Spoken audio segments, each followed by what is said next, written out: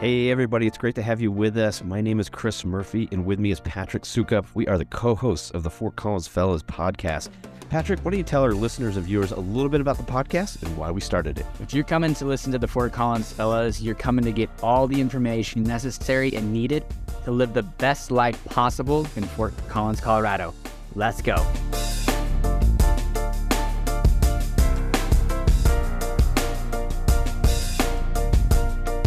Well, I'll lead us in. We kind of have a stock intro, but today we are with Rebecca Everette from the city of Fort Collins, and we are going to be talking to you all today about probably one of the biggest, if not the biggest, change in the Fort Collins real estate world and kind of the path of where Fort Collins goes from here over the last 25 years. And we have an expert with us who really knows the plan inside and out. I personally listened to the Zoom call they had on November 29th. That was super, super informative and helpful. And we're excited to have her on. So thank you for joining us, Rebecca.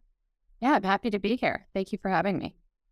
You're stirring the waters here right now with this land development code. Holy smokes. It'll be interesting. I know. So when this releases, we are recording this in the middle of December, but this will release in the second week of January.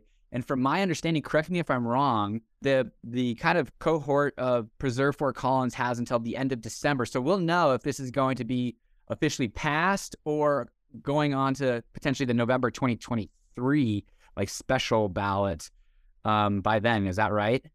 Yeah, so we're currently in the middle of a petition process for a group of community members who are driving an effort to put a referendum on the ballot related to council's recent adoption of a new land development code. Really, regardless of the outcome of that petition effort, there's a lot of really important community dialogue happening right now as it relates to what future growth and development and housing looks like in our community. And there are so many perspectives. There are so many kind of deeply held values that come up in those conversations. And, it can be a little hard sometimes to get past the emotion of some of the issues and really dig into some of the data that's driving, both the trends in our community and code changes that can help respond to those trends and our community's future needs. So this code update really relates to the future vision that our community has said they want for Fort Collins. So the land development code, can you just give our listeners and viewers this is the first time it's changed since 1997. Do I have that right? It's 25 years? Yeah. Yes and no. First significant change. The first overhaul. We've actually, as a community, as a city, been pretty good at updating our code on an annual basis to tweak it, to respond adaptively to different changes or issues that arise. A good example is marijuana businesses. We didn't have code in place for marijuana businesses. And so that's been added and updated as kind of we've strived to be more of a dark sky friendly community. We've updated lighting ordinances. So there are bits and pieces that have been updated, but it really hasn't been looked at comprehensively since 1997. And our community has changed in some pretty significant ways in that 25-year period. And our codes that regulate new development projects are no longer responding to the needs of our community as it relates to housing or even commercial development, office, industrial, the direction that development is going, the land that remains available for development is reduced, the type of redevelopment that we're seeing is changing. And our codes really aren't responsive to that. And we're seeing development in the community that residents and businesses and community members aren't proud of. And these code changes really seek to better align the new development that we're seeing to the type of community people want to live in. No, that makes complete sense, and there's so many changes like short-term rental is that ordinance that came into play and, the protection of manufactured home, that zone that kind of got passed. And you can't be too stagnant with how quickly things change. And, it's like you said, since 1997, Fort Collins has changed so dramatically. I remember I was just doing a video yesterday and I was, one of the things that I talked about was when I would drive to work, or get driven to work, or it's just cool. I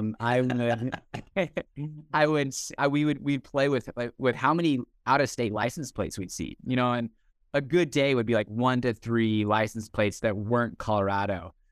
And, driving back home the other day, this time from work, you're looking, you fast forward 20 years and you're looking at license plates, and, there's 20 to 30 to 40% of the license plates out on the roads are from out of state. And, Fort Collins' growth has been just incredible. And with its desirability of places to live, that, yeah, there's lots of different opinions and ideas. And also, honestly, like, how cool is that? Like, one of my clients, she's an architect out of California that focuses on affordable housing developments. And she is like thrilled with this because of the ability and opportunity to provide affordable housing and keep Fort Collins somewhat affordable with this change. And she's a massive proponent. And she's been an architect for Apple.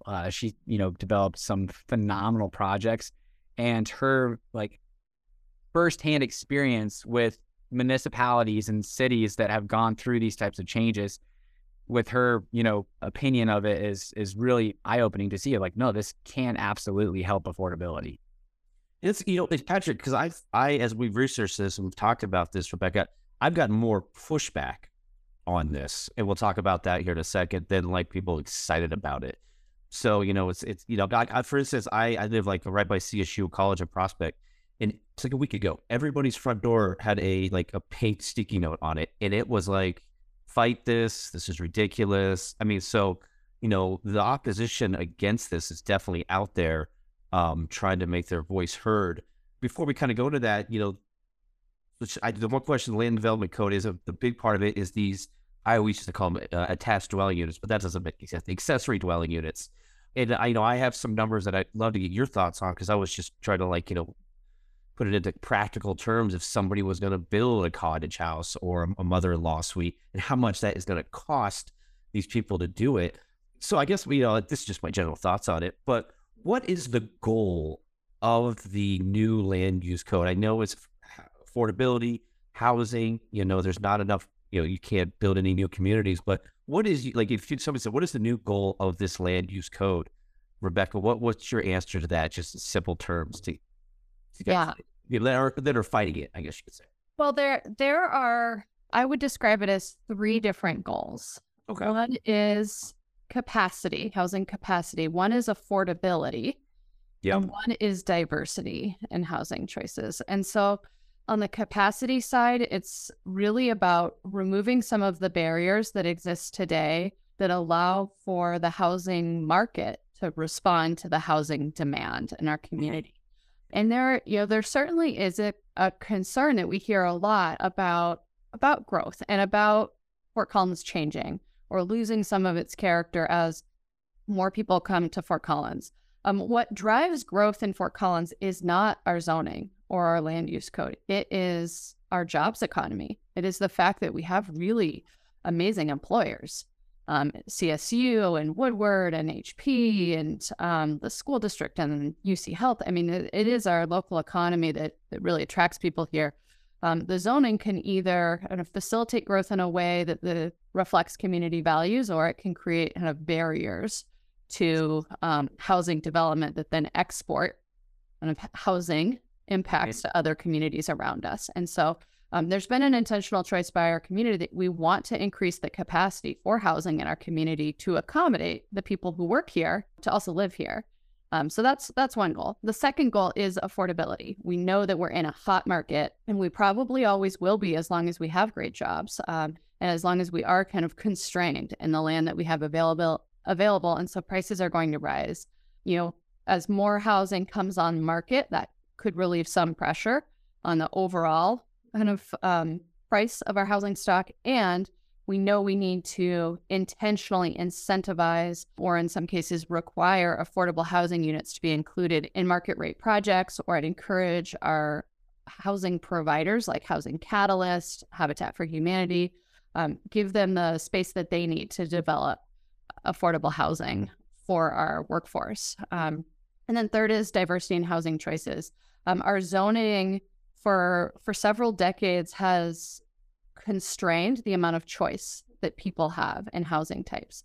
And this is true of suburban communities like Fort Collins all over the country, where your options are either kind of a detached single family home on a decent sized lot, or an apartment in a higher density area with not a lot in between.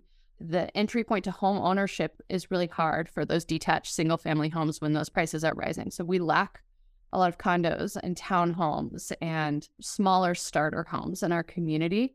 And so one goal of this code is to incentivize, encourage, and provide the conditions for some of that smaller, what's sometimes called missing middle housing to be developed, and to support aging in place. We hear from a lot of people who come to Fort Collins because they want to retire here or want to stay in Fort Collins as they retire, but want to be able to downsize or want to be able to accommodate an aging parent or a caregiver within their property. And so, Chris, those accessory dwelling units you're talking about are a great opportunity to eat for a retiree, maybe to supplement their income with rental, or to have an in-home caregiver to support them, or whatever those family needs might look like. So one of the reasons I think people move to Fort Collins, you're right, is the jobs and the economy and everything like that. But there's also that charm, and the fact that it isn't a hustle and bustle, busy community. Do you think that this is going to impact that charm and that livability? And when we talk about parks, obviously people aren't going to be taking out parks and building apartment complexes, but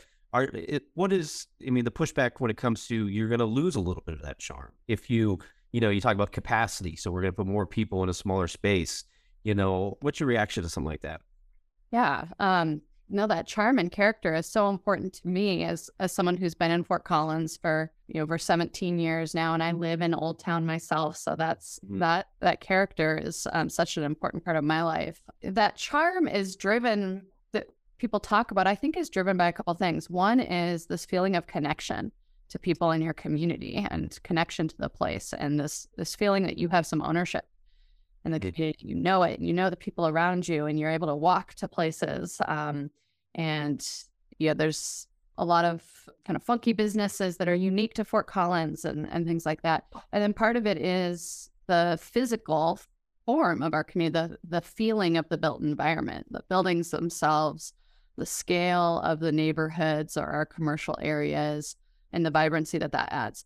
The code really strives to protect that physical form of our community. So while there are things that are like duplexes or accessory dwelling units that are now allowed more broadly across the community, that's paired with design standards and size limits on different housing types that really seek to keep those new housing units in scale with what's already existing in neighborhoods. So if you were to build a new duplex in a subdivision that's mostly single family homes now, that building is not going to be that much bigger, or could be actually smaller than some of the single family homes that you see in those neighborhoods. So I think there's a fear that allowing different housing types is going to lead to a lot of scrapes and kind of out of scale, absolutely modern homes that don't fit or seem to match what Fort Collins feels like to people.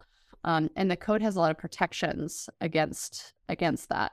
And on the kind of the first side of it, of like what makes Fort Collins charming, it's being able to run into people all over town, and the great gathering spaces at breweries and parks and outdoor spaces, and none of that is changing with this code. There's still there are spaces for that. There are still, the zoning is designed in the community in a way where those types of gathering areas can be spaced all throughout the community, and that's a major focus for us as well. Yeah. So I think it's great. I think, I've had, aging in place retirees supplement their incomes with an ADU. I think also it's not going to be who knows, obviously moving forward, but a lot of these accessory dwelling units are going to be owner occupied primary houses with an accessory dwelling on the backside. So the idea of like slumlords is going out the window, because they're going to want to have pride and ownership of their home as well as their unit that they're right there to be able to maintain. So I think these are actually going to be, and I've seen, like Portland, my buddy, he actually runs a company called, is part of a company called, I think it's called Bungalow. And it's like a short-term rental, but it's like basically like let us come in. We're going to help you. And I've got a lot of questions, but I bet you we'll only get a half of them. But, let us come in, help you build actually an ADU. Let's take you through the process and create this additional income on your property.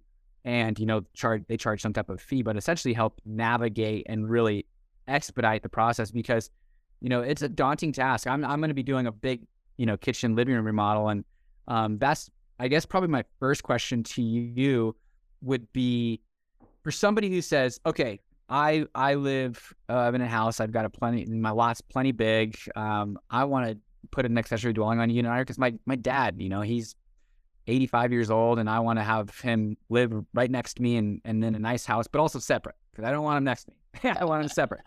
Out from the life family to a point. Yeah, from that point, if let's just say they've got all their drawings, architectural, and they're kind of going, not your general contractor, but just like they're doing it all themselves. So they go get an architect, they get a contractor, all that good stuff. What time frame could they expect from getting all those drawings submitted to permitting for them to get an approval through the city of Fort Collins, if you're able to answer that? Do you feel like what range?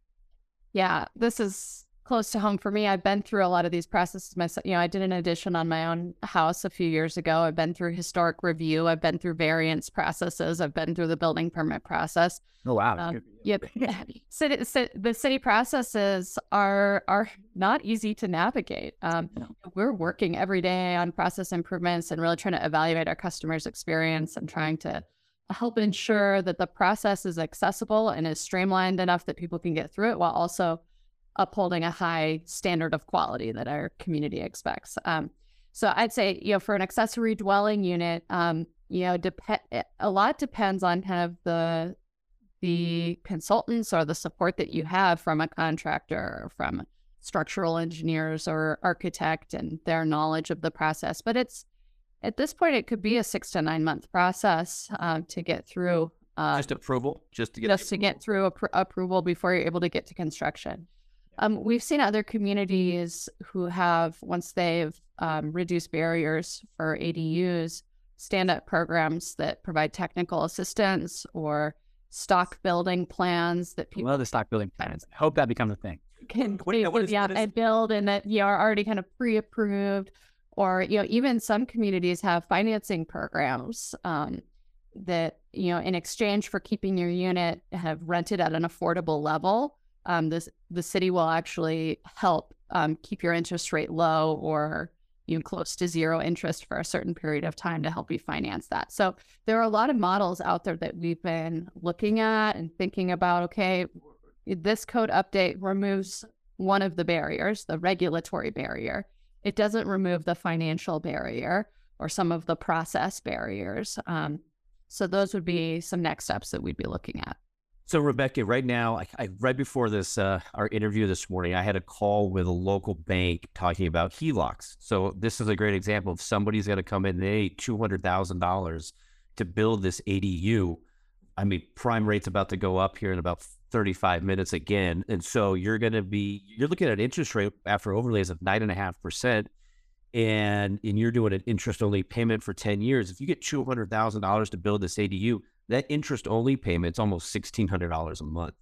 So, that was one thing that I'm like, man, that is, get $200,000 to build this ADU.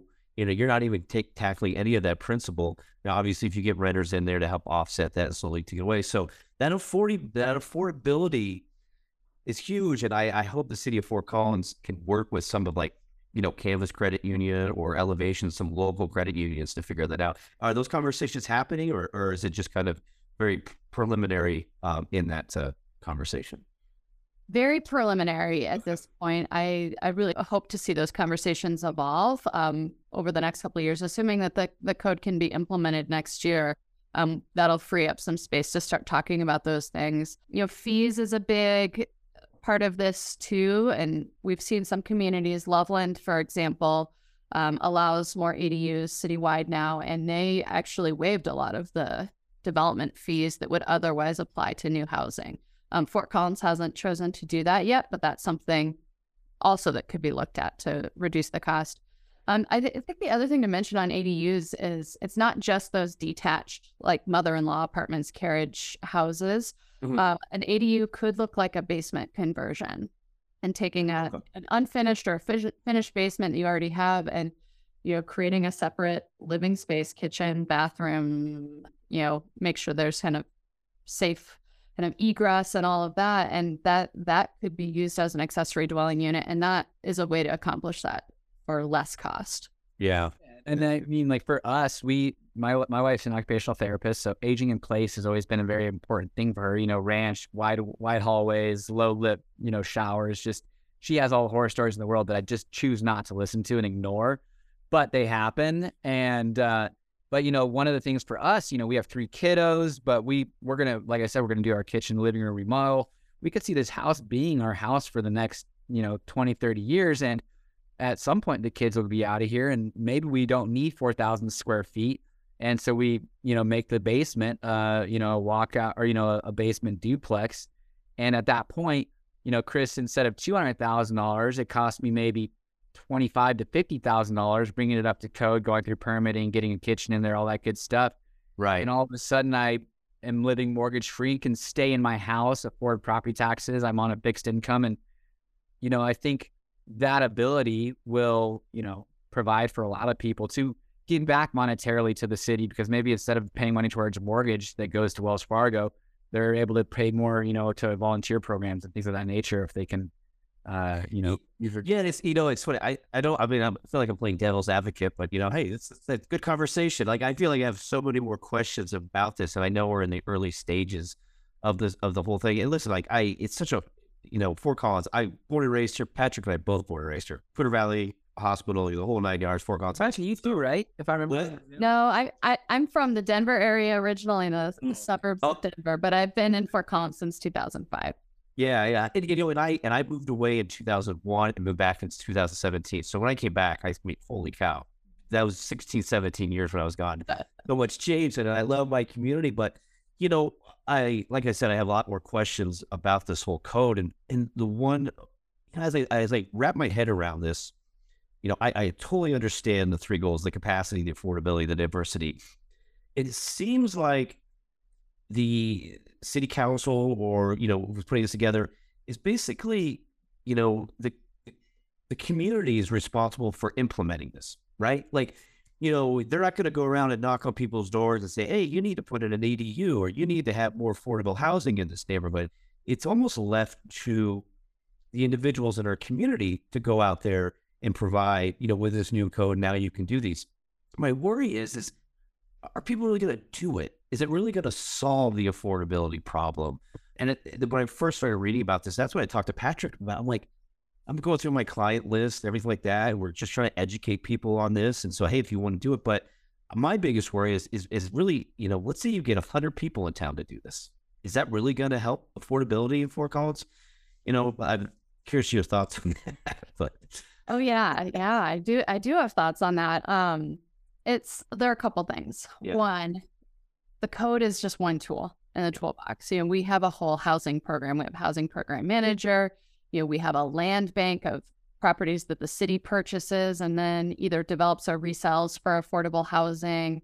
We're exploring kind of funding programs to put more funding out there for affordable housing. There are a lot of other avenues that can be explored that might have more impact on units actually getting built in some ways. But one thing that the code does, a lot of the dialogue in the community right now is about some of our lower density residential areas. And now you can add ADUs and duplexes. But that leaves out a big component of the code update, which was focusing on some of our key arterial roadways and transportation corridors like South College, downtown, Campus West, Harmony. These are areas where there is capacity for a lot of new housing still, and there could be a lot more affordable units added as part of development projects. So we have recalibrated the incentives that are in the code to make it more feasible for the market to deliver affordable housing. So there are height bonuses, there are parking reductions that are have been market tested against our own market to determine where's the break point for a developer, at which point they'd be willing to there's enough benefit of being able to add more units that they'd be willing to deed restrict some affordable units as part of their project. And so there are some tools in the code that we really do hope are going to generate a lot more affordable housing, probably more rental affordable housing, and, opening up some of these options for different housing choices. We might get 100 units, or, like you're saying, it might be a pretty slow process to see some of those things happen. And so there are other programs that would complement that. Okay. Yeah, and so it's interesting. Like I was talking, I think it was with Chris or somebody, but like, the affordable, and my math is wrong, tell me. But as far as the affordable rents, like are kind of close to market rents, and from like what I'm seeing, if we have an area median income of $111,000, and 80% of that, you can only spend 30% of the 80%, gets you to about $2,200 a month for a family of 4. I mean, maybe like I have a 3-bedroom, 3-bathroom rental in West Chase that's 3,300 square feet. And now granted, I'm very much under market because I've had some phenomenal renters that I've kept in there for the last 5 years. But I think that's still 2,700. So, I mean, and that's a very big house. So, I mean, I think it's, for an investor, if you're going to do a triplex, like a lot of these numbers still make a lot of sense. I mean, for rental rates. So I don't think there's going to be any like huge like drawback saying, oh, if I've got to keep it affordable for 99 years, I'm like, yeah, I mean, at today's debt service, maybe if you resell it, yeah, sure, there might be some interesting things at that point. But I don't know, currently it wouldn't be a hindrance to me saying I want to make my basement ADU. Now maybe tell me this, if I turn my basement into an ADU, and then I built an accessory dwelling unit, is that a triplex, but one of those has to be affordable? Right. Or how would that work? Well, yeah, if triplex, if all of those units are within the same building. Oh, so none. Yeah, so if you've got a duplex on the property, and this is generalizing, this is only for a couple of the zone districts, this is true, but they cover a lot of the community. So in the RL zone district or the Old Town A zone district, you could build a duplex and you could build a detached ADU, or you could build a triplex, a single building triplex on that site. If you do the duplex plus the detached ADU, there's not a requirement for that to include an affordable unit, but because those building sizes are so limited that it should generally match the form of what a single family home would already look like in that area. Whereas a triplex starts to become a bigger building. And we really do need to incentivize some affordable housing with that. So you Midtown, downtown folks, I'm on the southeast side of town. And you guys already have a ton of on-street parking all around you. But nice big wide streets. In my neighborhood, Huntington Hills, we don't have a ton of on-street parking, and I can tell you, if I did, I'm a young buck in this neighborhood. There's a lot of older folks, so I might come in here and wreak havoc to my neighbors. Not really, I love all my neighbors. But that being said, if I did end up putting a duplex down below, in the envelope of the current building, and built an ADU, which I would have enough room because I'm on a third of an acre, I'm sure. That's a lot of cars, and I know they're going to be so pissed. I think that's the big argument is like, I don't want somebody doing that next to my house. It's like, but I could, and I'm sure it would be tons of hoops to jump through. The HOA, we've already clarified that couldn't really stop me because the code supersedes that. But, all of the neighborhood kickback, I'm sure maybe they would attest it or protest it or whatever, and it would go through that process. But let's just say it passes. I know you had mentioned there are already permit opportunities for neighborhoods out there, but man, like I live on a corner, kind of busy, and if I did have a duplex under me with 2 people living there and an ADU with maybe, let's just say 1 person, but that puts us at an additional 3 cars, that just starts to really clog up that road. How is City of Fort Collins talking about overcoming some of those issues? Yeah, parking is a big one. And you're absolutely right that the context varies in different neighborhoods around the community. Some neighborhoods just were built with a lot more street parking or have alleys. For a duplex, there would be additional parking requirements. So if you've got a 2-car garage right now, for example, there would need to be depending on the size, depending on how many bedrooms are in that duplex, there would need to be 1 or 2 additional off-street parking spaces that are provided with that. So that could start to functionally limit kind of how many properties could really accommodate a duplex once you start to have those parking requirements, and might lean someone more toward, converting their basement to an ADU, which doesn't require that additional parking, and not going a full kind of duplex route. And there are kind of slight differences between what counts as an ADU and what counts as a duplex. But yeah, there are some limitations that start to come up as it relates to parking to ensure that that's managed well. That is also something that we, will really closely monitor. We don't expect that there will be a lot, like you were saying, Chris, that there are going to be a lot of these applications. So it might be that a neighborhood has a couple people that do this in the next 5 years, and a few more people after that. And that's, on the scale of the neighborhood, maybe not that many more cars. But if we do start to see this, a lot of people picking up on this and adding more of these units more quickly than that, it's creating issues. The code is a living document, something that can be updated to address those challenges. Yeah, I think it's going to be really like I live like College and Prospect, you go down Wedby or you go down Remington or, as you move north into Old Town, oh my gosh. I've been walking around there with my dog. I'm like, I should buy that lot, put it in a duplex. That'd be a perfect spot for it. I think it's going to be very neighborhood specific. That's kind of my guy. Like when you get out into Nelson Farm, for instance, my dad lives in Nelson Farm. I don't see anybody in Nelson Farm. I could be wrong now putting in something like that. But Rebecca, question about, a lot of pushback is this was never voted on. I didn't know about it. All of a sudden it's passing. Talk to us a little bit about that. This wasn't on a ballot. This is something that, like, who made this decision, or was it the city council that teamed up with the city planning? And we should say that you are the planning manager at City of Fort Collins, right? So were you in the room for those conversations? How did that kind of decision process go down? Because I know a lot of people are kind of angry about that.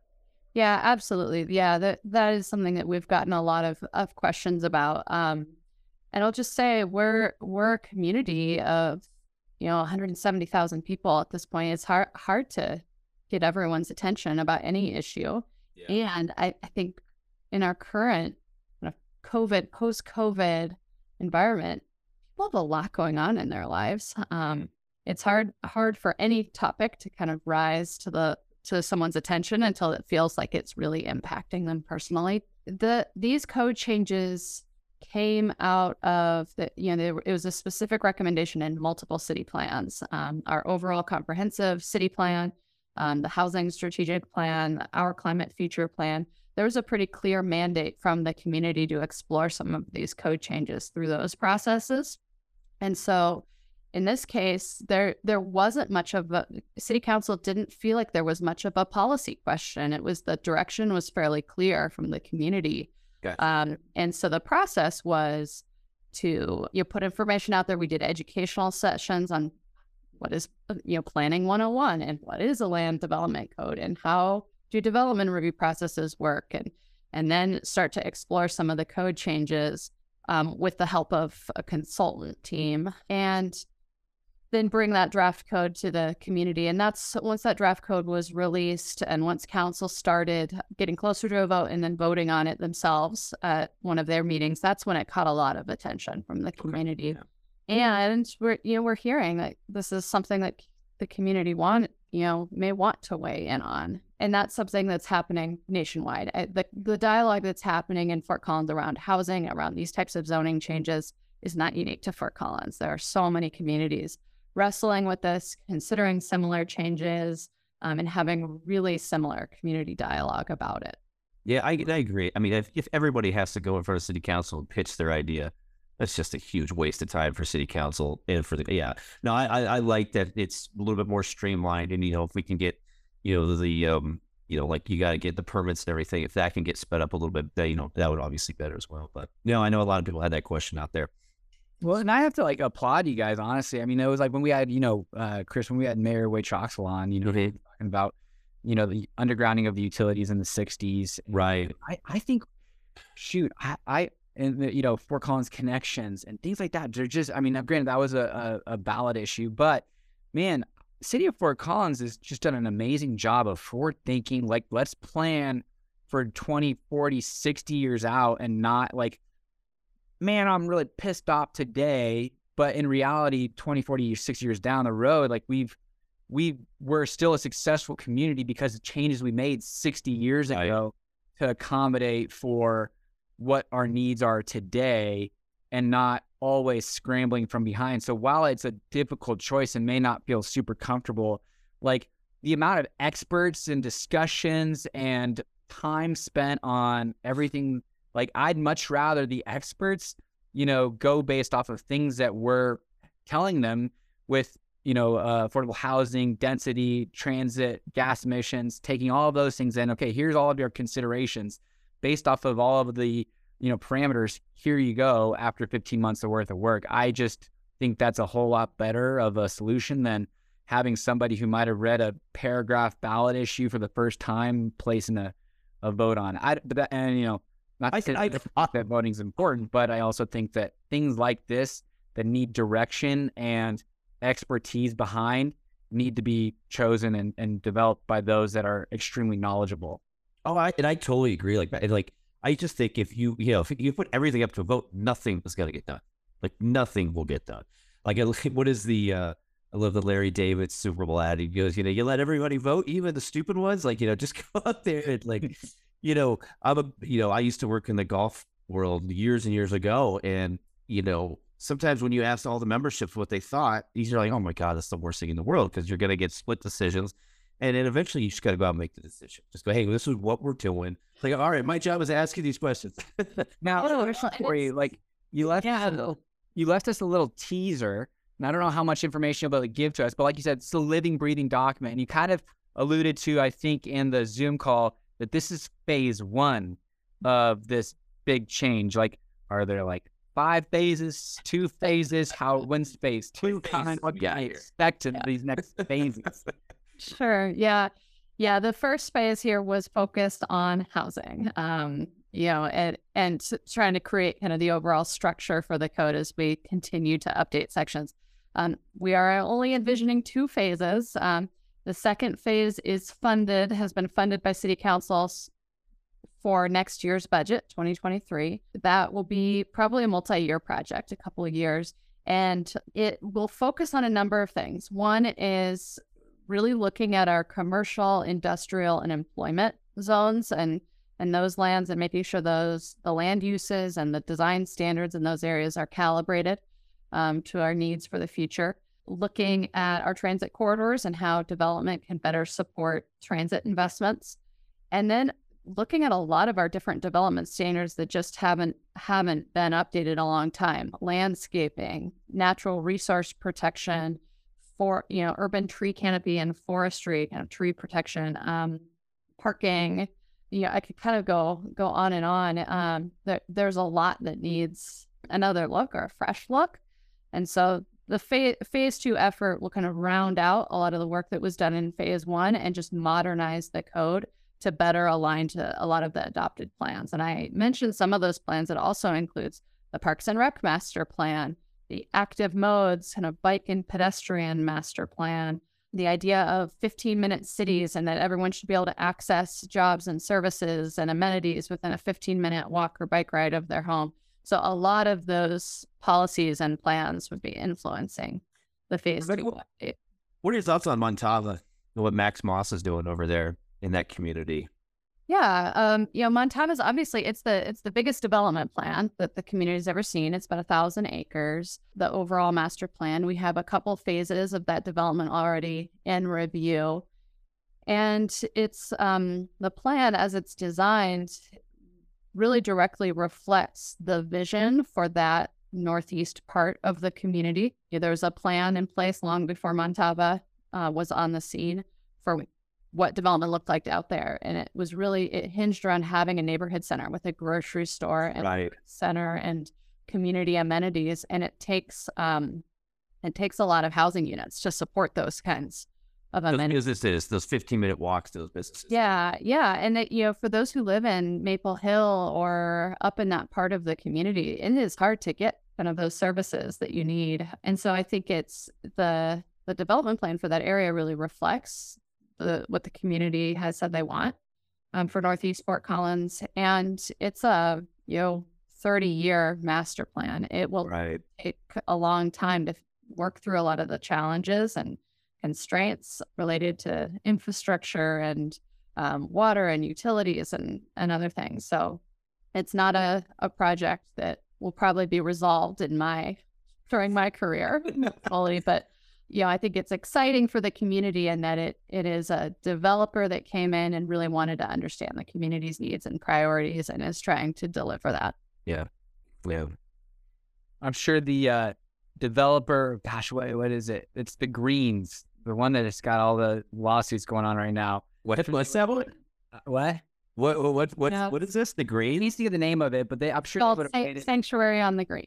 Sanctuary on the Greens. I'm sure they would have wished they would have waited until January 2nd, 2023 to start their review process, and all the millions I'm sure they've spent on lawsuits and redevelopments and redesigns because of the neighborhood advocacy group that has, come about. Now, I know it sounds like it's, even though you're getting rid of the neighborhood meetings, it sounds like there's a very simple process to put in a $100, intestation or something along those lines if you really are concerned about it. And then it goes to city council and then it, blah, blah, blah, blah. But, I think one of the biggest things that, honestly, I think if anything has come about with this land development code, it's stay informed, keep watch of what city council is doing, because it really is impacting our daily lives and really this community that we live in. And they're wanting to have people's feedback. And these are a lot of things that, we're putting these people in place by our votes. And, I just think it's something to where,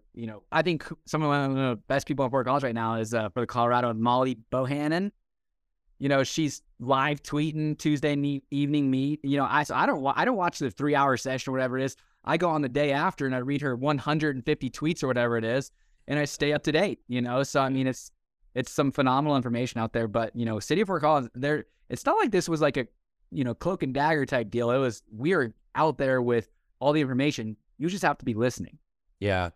We did a whole ballot thing, and it was amazing, Rebecca, how few people, like, if you're worried about what's happening in your community, yes, vote for, the national elections are important, but these local elections are way more important. And people just are not in tune with that. It's just like, if don't complain, it's like, you're not voting and you're not learning and you're not talking and having these conversations, then it's almost like, what is it? The loudest fans or sit in the highest seats or something like that. So, but I like I like the terminology, and I had to Google it, but the NIMBYs. What is that? NIMBYs? Not in my backyards. And people don't pay attention to it until they see a development sign in their neighbor's yard, and it's going to have this big ADU that is absolutely going to get passed through. And, it happened 5 years ago that let's just say it's 2028. And what is happening? Where have you been? And now that it's in your backyard, you've got an issue with it. And, who knows? But it sounds like, it sounds like this will probably get passed. But to your point, a lot of great conversation has been started with this, and there will be revisions, I'm sure, and things that'll get brought up. But it sounds like, Kelly Olson, who's kind of always the dissenting vote, which I kind of dig. I'm not necessarily to get into politics, but I kind of always just dig his dissenting vote. No matter what it is, it's always no, or if it's all yes, it's no, and if it's all no, he's yes. But, it sounds like his comment that he made last week is, it sounds like 4,200 sign petition votes is going to be pretty tough. And it sounds like this is probably going to go into effect January 1st. What are your thoughts on that? Yeah, I can't predict. I don't have a good sense of what the outcome is going to be. I will say Fort Collins has really benefited for its entire history from healthy debate and dialogue. And, my hope is that people are kind of informed or get informed or come talk to, city staff if they want more information, so that we can have a productive and healthy community dialogue, because it has been helpful for our community. The reason Fort Collins is such a great place is some of those tensions that exist, and the willingness or the need to compromise on things, or the need to find creative solutions together. And it's something our community is really good at.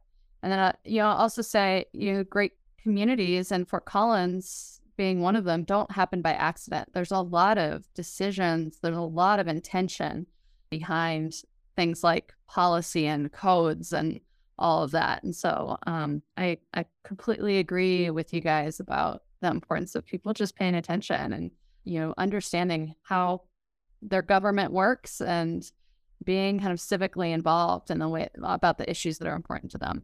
100%. I encourage everybody to listen to that Darren Attenberry interview because he really does a good job of explaining how the Fort Collins city government works.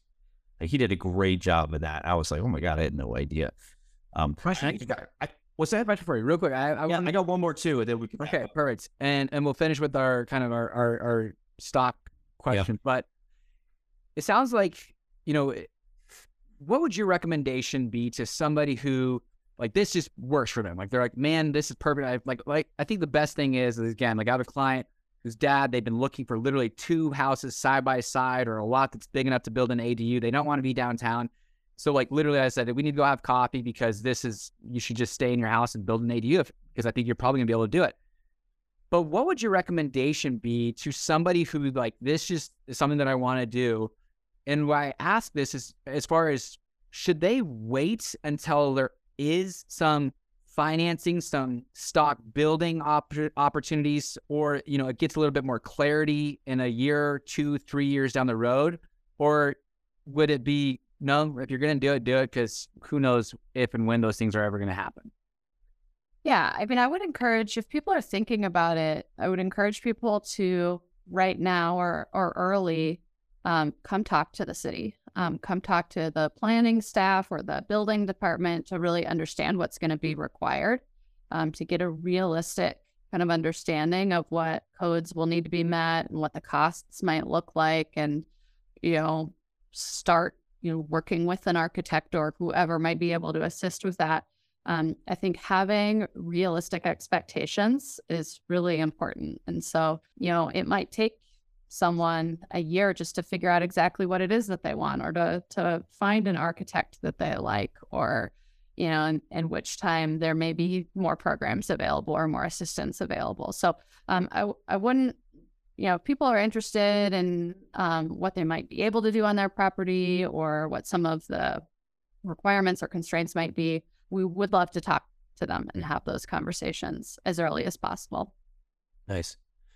Rebecca, I just have one last question. It's kind of off topic from the ADUs and everything like that, but you mentioned landscaping just a few minutes ago in Fort Collins, and water is a big part of, northern Colorado and issue and everything like that. I have a zero scaped house. I have no grass anywhere. We tried to get some sort of tax break, but they said, you have to do it before you do any landscaping. Is there going to be more chatter about that, giving incentives to people to do more natural landscaping to, limit the amount of water use that's going on in the community? Yeah, water conservation is one of city council's top priorities right now, on that and tree protection and a healthy tree canopy. And so really thinking about how our trees help conserve water, and they use water, but they help conserve water too and help protect our environment in Fort Collins, and really reducing water use on lawns and landscaping. Yeah. So our water conservation and forestry staff are looking at code updates. There's going to be a city council work session in January that takes a look at the audit of some of those codes that currently exist and looking at recommendations for changing those codes. So the requirements will likely change to incentivize more xeriscape landscaping. And, you asked about incentives. The city has a xeriscape incentive program for anyone that's within the Fort Collins utility and a boundary. And there may be some incentives built in to rates too, more and more over time, that, obviously the less water you use, the less you're paying on your utility bill. There's a bit of a financial incentive there too. Gotcha. Okay. Gotcha. No, Rebecca, thank you. We really appreciate your time. I mean, you got a tough job, but let's try to, ask the questions I was told to ask. But all right, so we'll wrap up here. So Patrick and I, obviously Fort Collins is like one of the microbrew capitals of the world, and everybody loves a cold beer. So I know it's cold and it's in December right now, but it's middle of summer. If you got a patio or a cold beer you're looking to go, what's your go-to patio or go-to brewery in town that you would find yourself on a Saturday afternoon? Yeah, I feel like I'm going to be a broken record with some of your past, the people you've interviewed in the past, but I have to give a shout out to Stodgy Brewing. That brewery, it's a great brewery run by really great owners, and they have such a unique development story. Their experience in the development review process was really challenging. They took an existing building, an existing site that had a lot of weird things going on, and they turned it into an amazing brewery with a cool outdoor space, and a real community gathering place in the neighborhood. And there were a lot of challenges and barriers in that process, and they worked hard to kind of implement their vision. And so I like their beer, I like their patio, and I loved working with them through our development review process. I reach out to them to get them on here. We should. That'd be super unique because it's one of the first breweries in that kind of part of the area. Restaurants. I mean, like what do they see out there, and just all of their. That's a good summer. And all all right. I lied, Rebecca. Last question: where can everybody go to get information on this new land use code? Fort Collins website, or what's a good website they can go to? Yes. Yeah. Best website to visit is fcgov.com/LUC